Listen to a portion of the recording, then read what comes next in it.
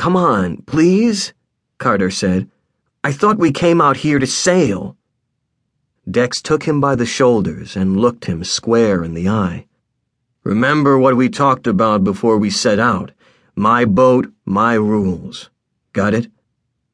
Carter got it all right. Arguing with Dex was like wrestling a bear. You could try, but you were never going to win. "Now, grab your brother and get down there," Dex told him. "Okay, fine," Carter said. "But he's not my brother, by the way.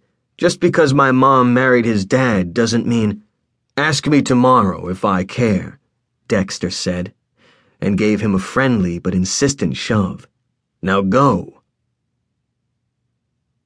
Benjamin Buzz Diaz lifted his head from the rail and looked out into the distance.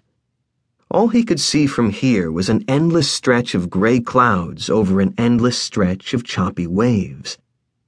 Keeping an eye on the horizon was supposed to help with the seasickness, but so far, all it had done was remind him that he was in the middle of the biggest stretch of nowhere he'd ever seen.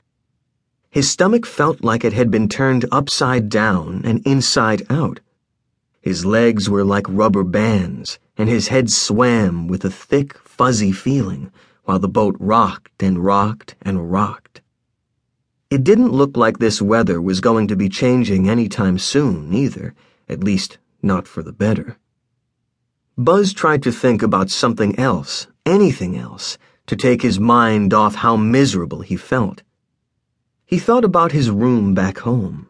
He thought about how much he couldn't wait to get there, where he could just close his door and hang out all day if he wanted, playing City of Doom and eating pepperoni pizza.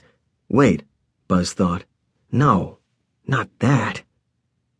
He tried to unthink anything to do with food, but it was too late. Already he was leaning over the rail again and hurling the last of his breakfast into the ocean. "Still feeding the fish, huh?" Suddenly, Carter was back. He put a hand on Buzz's arm. "Come on," he said. "Dex told me we have to get below."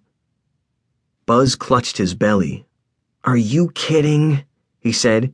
"Can't it wait?" "No, come on." All week long, Carter had been running around the deck of the Lucky Star like he owned it or something. Still, Carter was the least of Buzz's worries right now.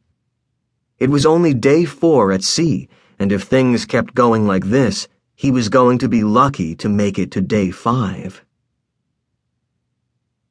Vanessa Diaz sat at the Lucky Star's navigation station below decks and stared at the laptop screen in front of her.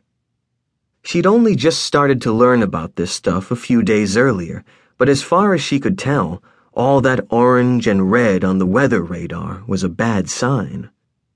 Not to mention the scroll across the bottom of the screen, saying something about gale force winds and deteriorating conditions. The first 3 days of their trip had been nothing but clear blue skies and warm breezes. Now, 900 miles off the coast of Hawaii, all of that had changed.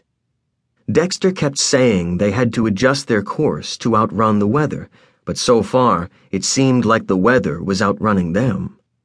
They'd changed direction at least 3 times, and things only seemed to be getting worse. The question was, how much worse? A chill ran down Vanessa's spine as the hatch over the galley stairs opened, and Buzz and Carter came clattering down the steps. "How are you feeling, Buzzy?" she asked, but he didn't stop to talk. Instead, he went straight for the little bathroom, the head, Dexter called it, and slammed the door behind him.